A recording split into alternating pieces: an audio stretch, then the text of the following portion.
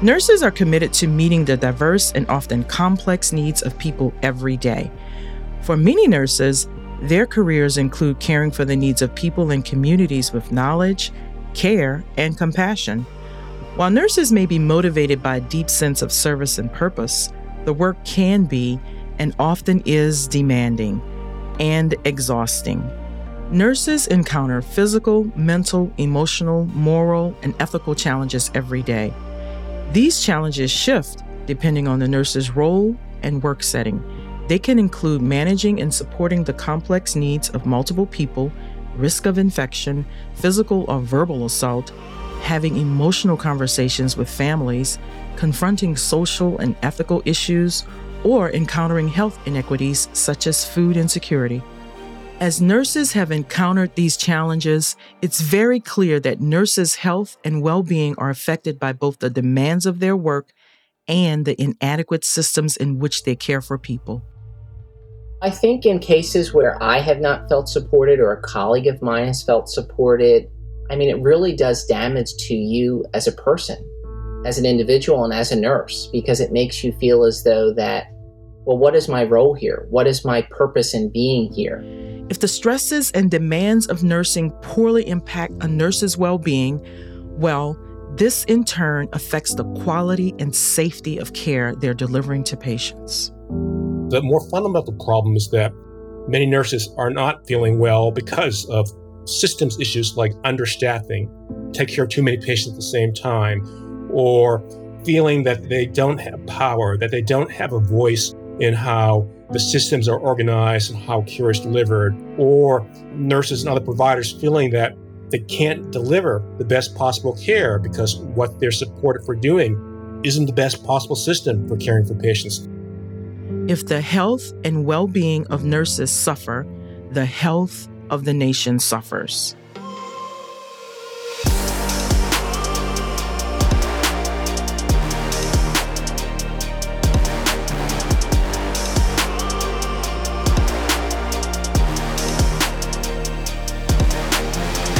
This is The Future of Nursing, a series from the National Academy of Medicine based on the recently published report, The Future of Nursing 2020 to 2030, Charting a Path to Achieve Health Equity. I'm Dr. Charmaine Lawson, and I'm a nurse practitioner, and I'll be taking you through the stories of nurses confronting health disparities. And together, we'll learn how nurses can use their unique skills, knowledge, and dedication to address health inequities, and overall, improve the health and well-being of the nation. There are many stressors that can impact nurses' health and well-being.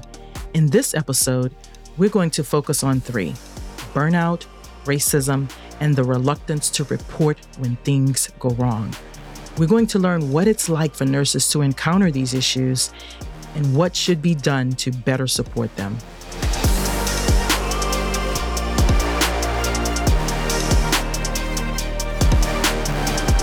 Burnout for nurses is not new, but the COVID-19 pandemic especially exacerbated the severity of existing burnout, compassion fatigue, and mental health stressors experienced by nurses.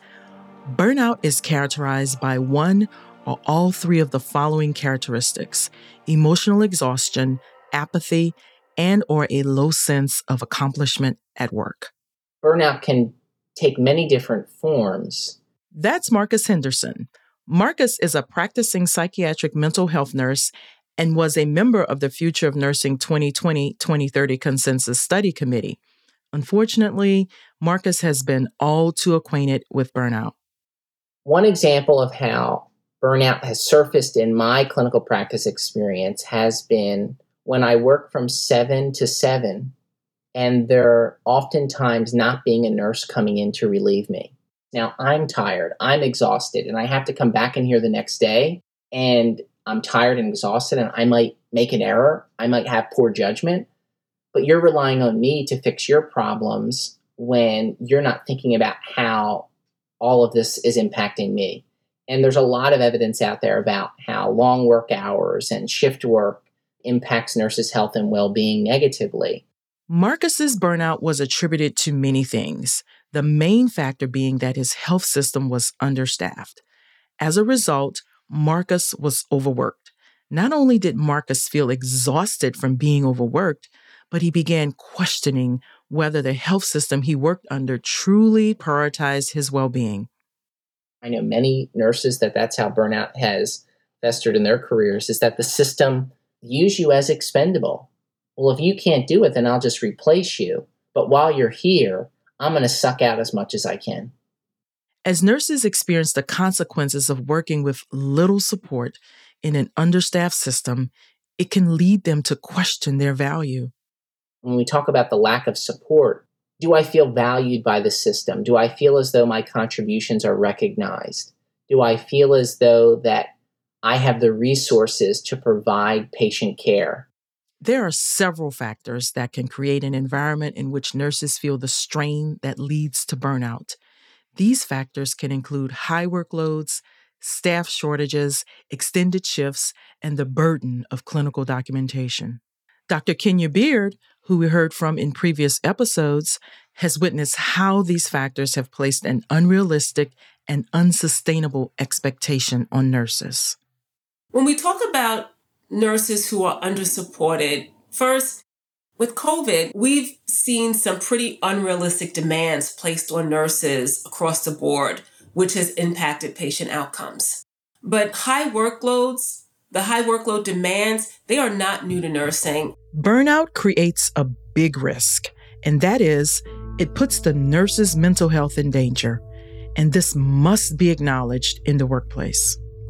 When I get evaluated as a nurse, I should be asked, first of all, do you feel supported? We have seen that nurses are at a higher risk for suicide than the general population. Even before the pandemic began, suicide risk was twice as high among female nurses compared with American women as a whole. How are you protecting your mental health and your well-being? And what is it that I can do to help support your well-being? I think institutions need to recognize that when we talk about well-being, it has to be operationalized in a way that well-being becomes a core value. And when we talk about core values, we know that hospitals are actually demonstrating that it's important. There are several things that institutions can do to prioritize nurse well-being and monitor for burnout. It starts with leadership choosing to routinely check in on their nursing staff. Just sensing something from a staff member, having that extra feeling that, gee, one of my staff maybe is not feeling well today, or maybe this is something unique or a new experience that he needs to process. That's Dr. Fido Lindo Lim. Dr. Lim has worked in nursing for 33 years, both in critical care and as faculty in nursing education. Throughout his career, Dr. Lim has seen why it's critical for nurse managers to consistently check in on their staff. So it's a personal commitment by the nurse manager. On a given day, suddenly a stress environment or a crisis comes in, you're trying to balance your staffing. That random check-in huddle with your staff, I think it's vital in showing your support. One of Dr. Lim's former students is a practicing frontline nurse. Frank Boz is a nurse in the cardiothoracic intensive care unit. During the height of the COVID-19 pandemic, he personally experienced how the right kind of support from hospital leadership can make a world of difference in difficult times. During the COVID-19 pandemic, it was a very stressful situation. We were overwhelmed with the amount of patients and admissions and the amount of work. And the leadership at the institution I work, they were rounding on the staff and holding staff meetings and also having town halls where the staff was able to come in and ask questions so that they can have their concerns answered and that everyone can be kept in the loop and that we all had a sense of what was going on and where we were standing at a time. And that sense of transparency, that communication from leadership, from management to the staff really provided me with the support that I didn't expect, especially when During this time, we were all overwhelmed with the amount of work. We were all overwhelmed with the amount of patients we had to take care of. Staffing was also an issue. And just to have the managers, the leaderships around on you, on your busiest days, on your busiest moments, meant really a lot. It provided a sense of ease to myself and to my colleagues as well. And I think that idea of having open communication and transparency between leaderships and nursing staff and healthcare workers meant a lot for a lot of us. Open communication and transparency between leadership and nursing staff can help create an environment where nurses not only feel cared for, but they also feel safe to request support. Therefore, it's so important that hospital leadership commit to personally supporting each member of their staff. When it comes to situations that cause burnout, the responsibility to support nurses doesn't just fall on nursing leadership. It's the responsibility of the health system overall. But according to Dr. Beard, our health system has not been known to fully support nurses. It's difficult because we have inherited systems that have not always been kind to nurses or really appreciated the role of a nurse. And I use the example, if I was a surgeon and I was in the middle of surgery, no one would interrupt that surgery to ask me to come out and address an issue with one of my patients who had surgery, who might have an infection now, and they might need something. There would be someone else to deal with that. And that's how the system is designed, to support surgeons. But where is that support for nurses?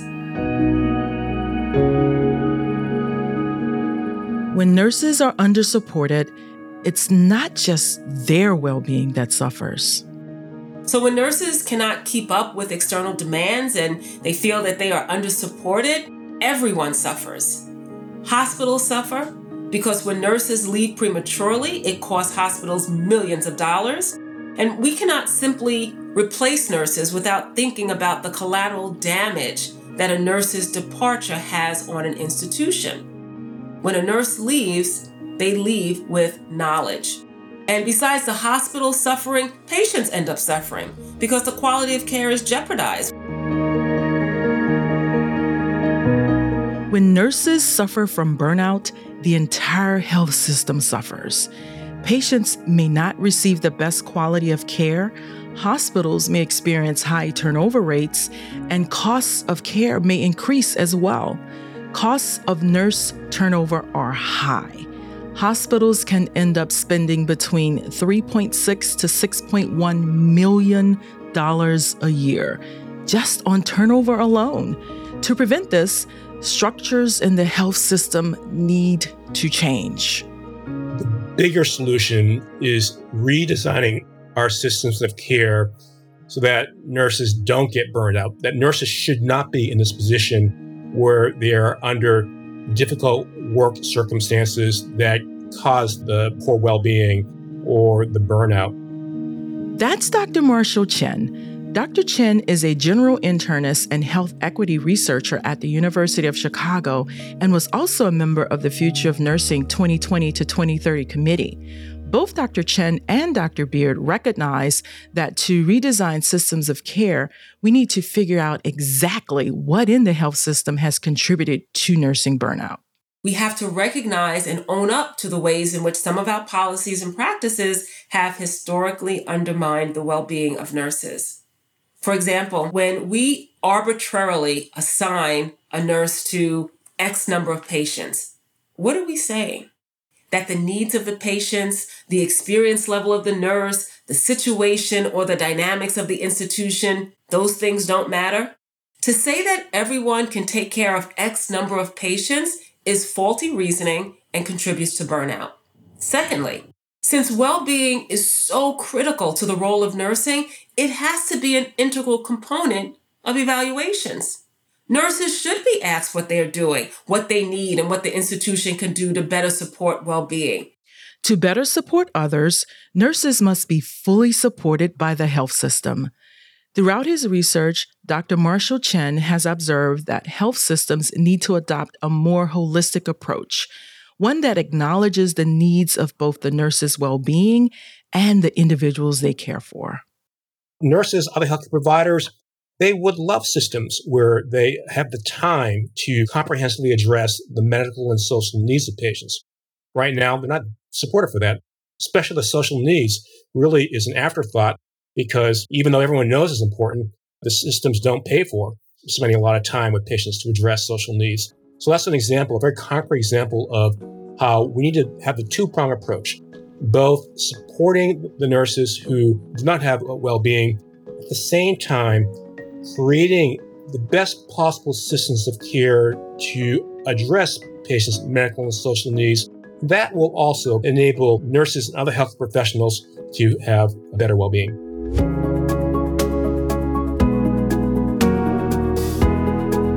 We have to acknowledge, however, another major issue that impacts nurses' health and well-being, and one that can also contribute to burnout: structural and cultural racism and discrimination.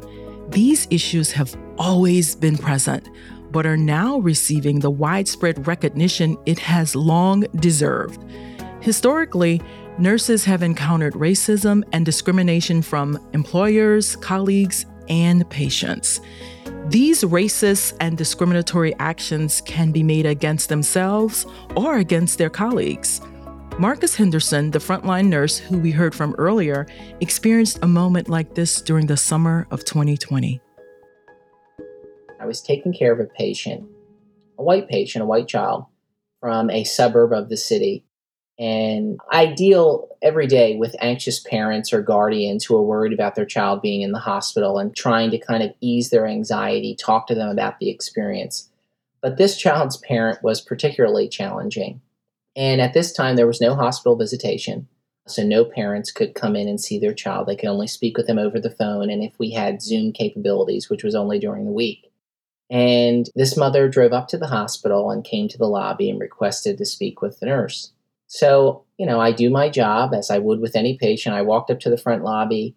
The mother is there, anxious, and I begin talking with her about what's going on, what to expect.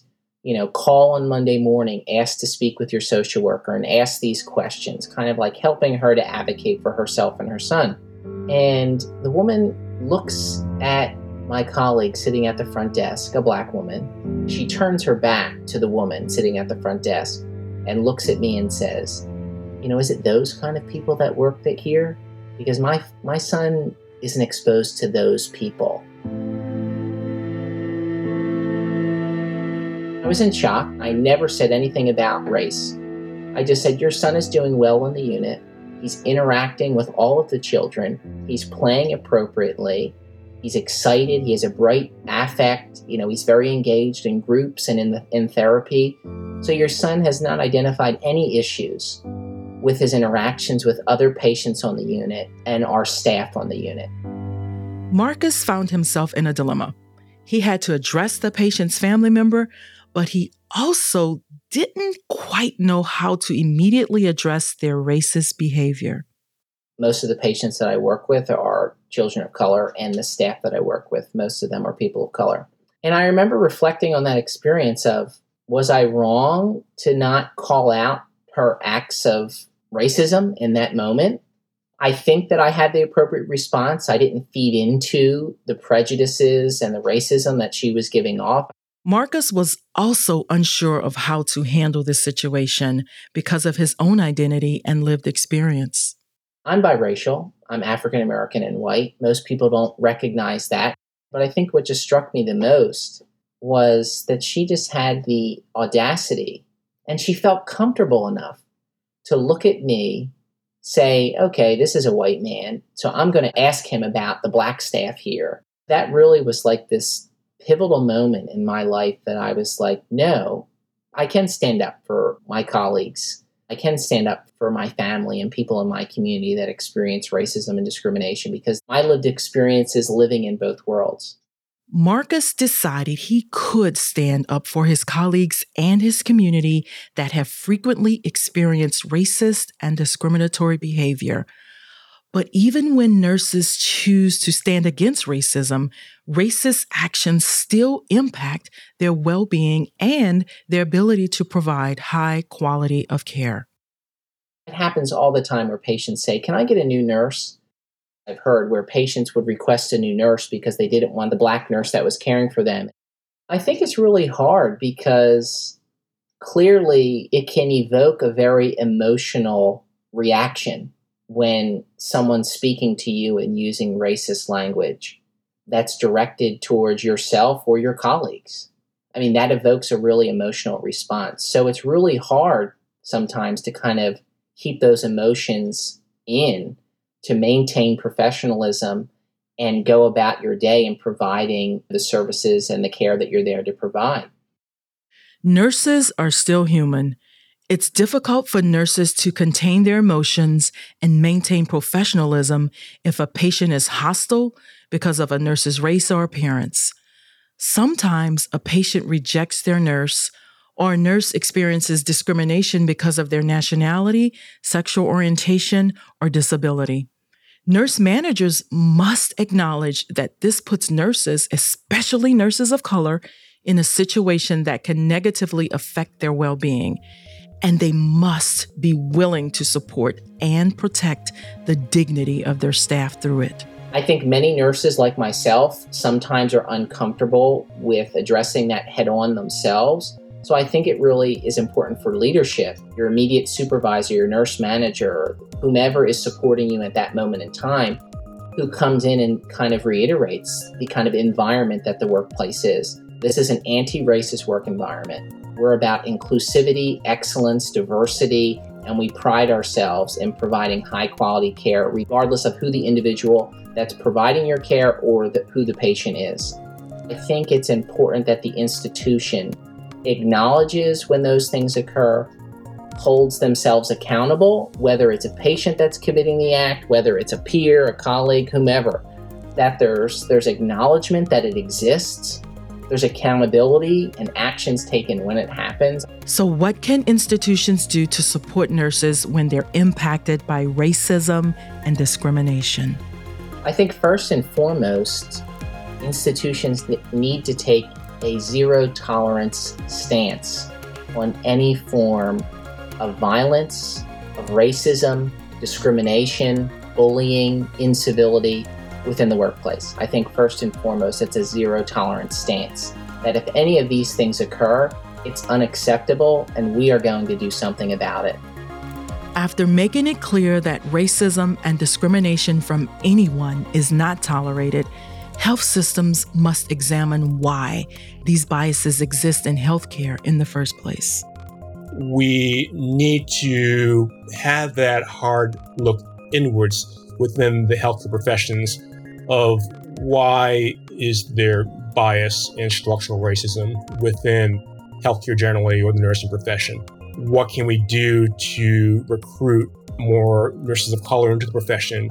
What can we do to support them when they're in the profession so there aren't these both outright explicit structural biases as well as implicit biases that people have and all? We can do much better within healthcare. Nurses and basically all of healthcare, we can do much better regarding addressing the issues of structural racism within our professions. Health systems may not be able to stop patients from speaking or committing racist acts, but health systems can support their nurses and fully back them should a nurse encounter racism. Health systems may not be able to stop harassment or discrimination, but health systems can examine the biases that perpetuate it. I believe that institutions should have guidelines and standards against discriminations. They should reinforce, monitor, and follow that these guidelines are being met just to make sure that no one is feeling discriminated against. They should also have channels for nurses to be able to express themselves if they're being discriminated against. They should make nurses aware that if they feel a certain way, they can speak up.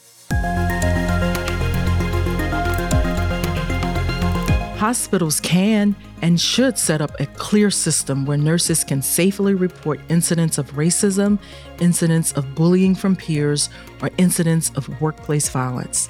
The problem with this is that many nurses are hesitant to report these issues. Many nurses and other individuals are afraid to report incidents of violence, experience of racism, discrimination, being bullied by peers, because when they report, it is, again, the nurse is blamed or there's retaliation against the nurse for reporting such an incident.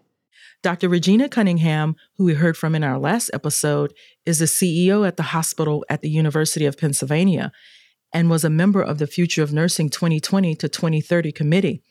Throughout her career, she's also witnessed why nurses feel so discouraged to report problematic situations. They should make sure that reporting issues is not something nurses are penalized for. I mean, sometimes nurses are afraid to report issues within an organization because they're afraid that they'll somehow be penalized for it. Unfortunately, what Marcus and other frontline nurses have observed is that when nurses report certain incidents, employers don't always prioritize supporting them in return. The frame is not, I'm so sorry this has happened to you. Let's work to ensure it doesn't happen again. It seems as though that employers and institutions are trying to maintain the status quo or protect themselves rather than protecting the people that work there. There's no point to a reporting system if the employer doesn't take the nurse seriously. And if the employer doesn't take the nurse's concern seriously, then nurses will never be fully supported. A reliable reporting system must be thorough, and employers must take several steps to find the root causes behind workplace incidents. But if we have a system of reporting where an individual reports an incidence of violence or racism, discrimination, bullying, and then that triggers a process of, let's get to the root cause of what happened. Let's really take in all the facts and information. Let's examine how the system itself, how the institution itself, through its policies, procedures, structures, and practices, might have contributed to this issue occurring. What prevention strategies do we have in place already that failed to protect the individual from experiencing this issue? And then taking that and actually developing solutions to the problem and ensuring that it doesn't happen again. So it's taking that more proactive approach with reporting rather than a retaliatory and reactive approach to reporting, I think is very, very important. Like we mentioned before, employers can't always control the actions of others. They can't stop a patient from making a racist statement. They can't control if one nurse decides to bully their colleagues, and they may not be able to immediately stop a patient's attempt to physically or verbally assault nursing staff. But they can control how they respond to these situations, and they can and should respond by not tolerating poor behavior, listening to the nurse, investigating the situation, providing resources and support to that nurse, and then taking the next step by looking at what root causes lay behind the situation. Nurse leaders can shape the day-to-day work life of nurses. They have the power to set the culture and tone of the workplace. They can develop and enforce policies, and they can serve as exemplars of well-being. When it comes to supporting nurses, it's the responsibility of policymakers, employers, nursing schools, professional associations, and nurses themselves. Nurses must consistently check in with themselves and monitor if they are supporting their own well-being. Are they getting enough sleep? Are they incorporating physical activity and a healthy diet into their lifestyle? How is their mental health? And if they notice that their well-being is struggling, they must then ask themselves, why? As nurses support their own health and well-being, employers must do everything possible to create safe work environments that alleviate the natural stressors and demands of the nursing profession.